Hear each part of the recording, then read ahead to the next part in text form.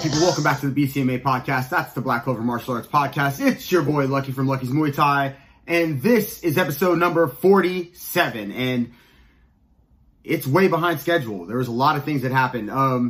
Let's go back a little bit.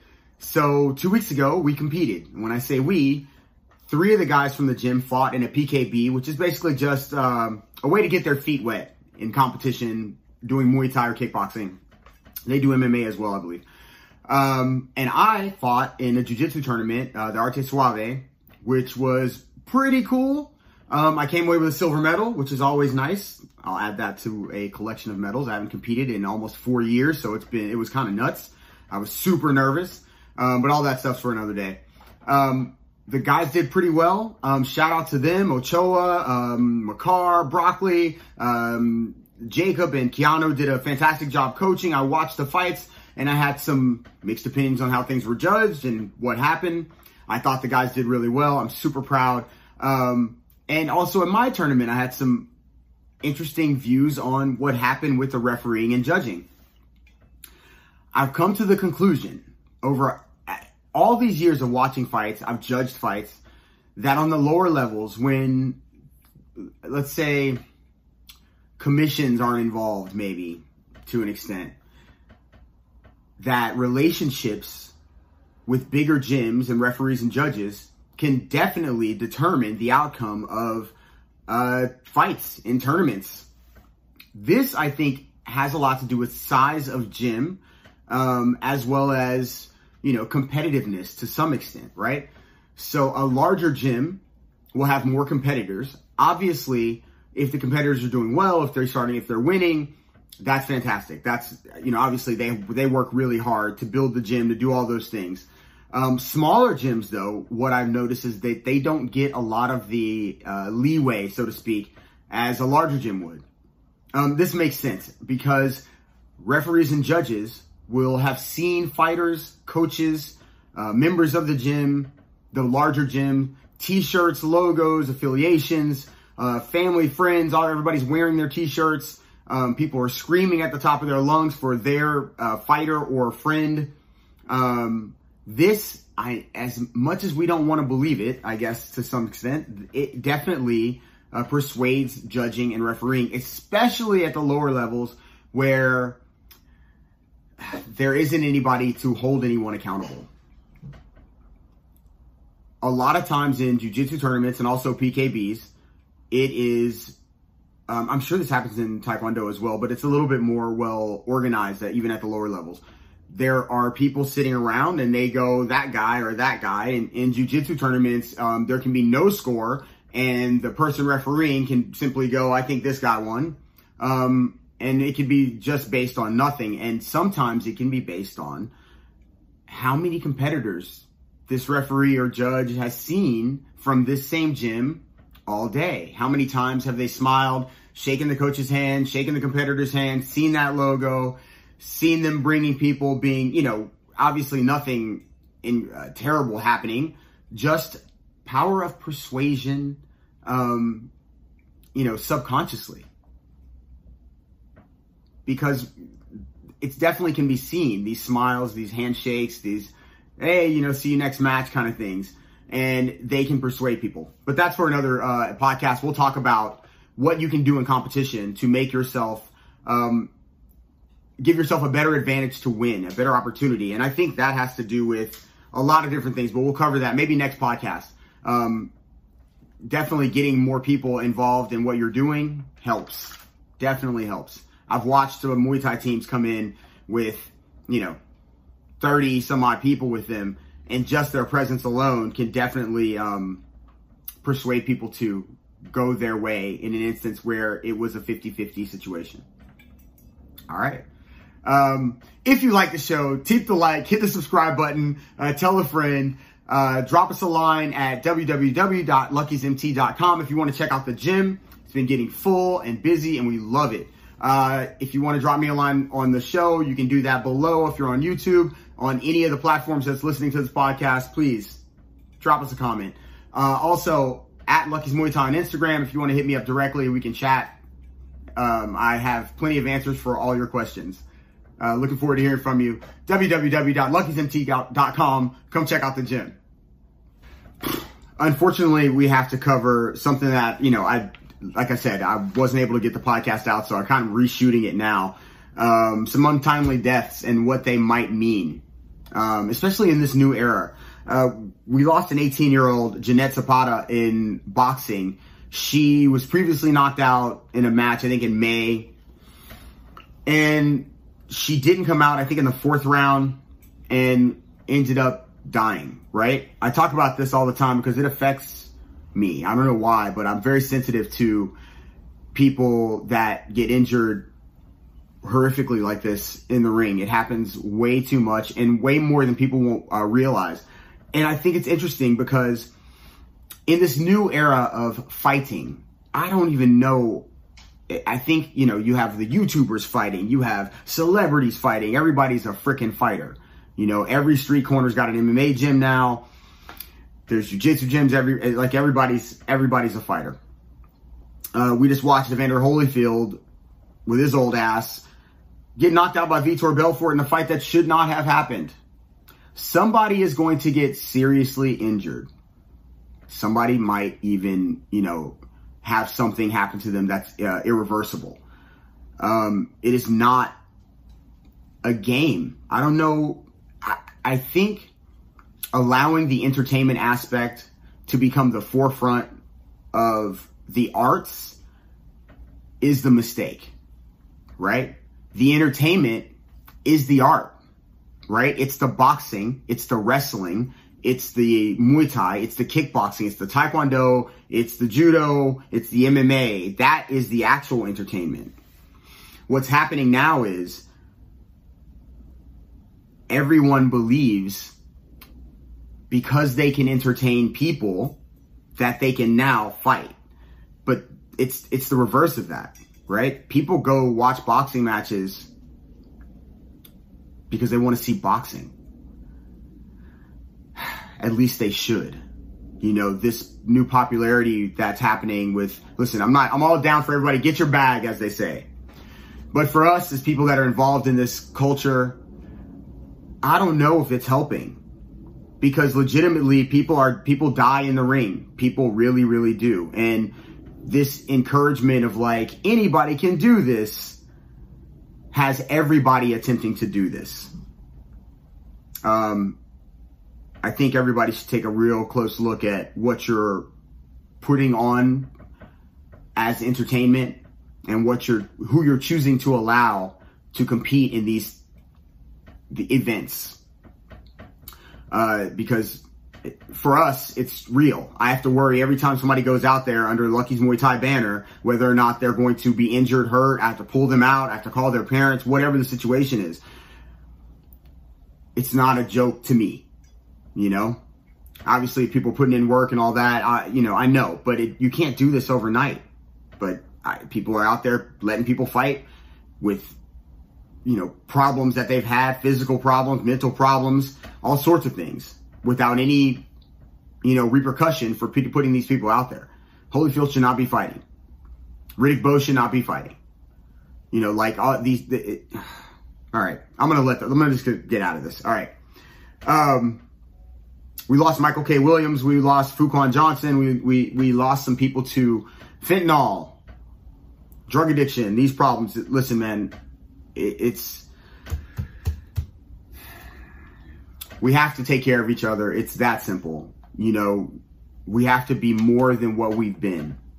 We can't just be the soft place to land for people that have addiction. We actually have to try to do something to help further than we've done. It's not a question. There's too many things going on. Too many people got their hands dipping in pots and mixing things up. And, it's a very unfortunate time for people out there that are drug addicted because there are things like fentanyl going around that are actually killing people with the smallest amount. So take care of your friends and family, love each other. I've seen a lot of posts about people that have committed suicide. Really, man, we have to really start to love each other a little more. And that's all I have to say about that. Some untimely deaths and what they meant, that's what they mean to me. Learn to love each other a little bit more. If somebody's fighting, make sure they, if they're in your family, hey man, what's your team like? Tell me about them. If they're close to you, make sure you have people around you that love you. If the people around you don't love you, if it's negative all the time, get out of that situation, man. It's not meant for you. All right, much love. Love each other. All right, I guess we should talk Robbie Lawler, Nick Diaz. This has to be UFC 266, I'm guessing, of course. When they initially fought, Nick was the underdog. Robbie was smashing people. Obviously, it was never expected that Nick Diaz was going to KO Robbie Lawler, being the beast that Robbie Lawler is. But when the bell rang, Nick went and got in his face, shouted out Stockton, pressed him, and made him fight. And Robbie answered that. But Nick was just a little bit cleaner. He was a little bit more prepared because he was pushing this thing, and he was able to deflect a lot of Robbie's blows and then get in his face and what's up now and, all this stuff. And I think it threw Robbie a little bit off his game, and Nick was able to connect while he was going backwards, I think, with like a jab. Caught him directly on the chin, put him to sleep.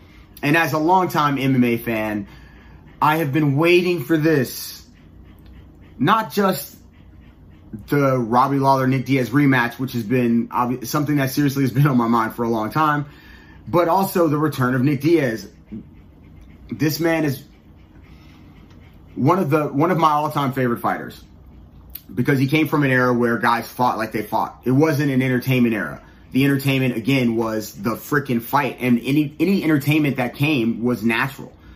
The things that Nate said on the microphone and Nick says on the microphone, those people that have a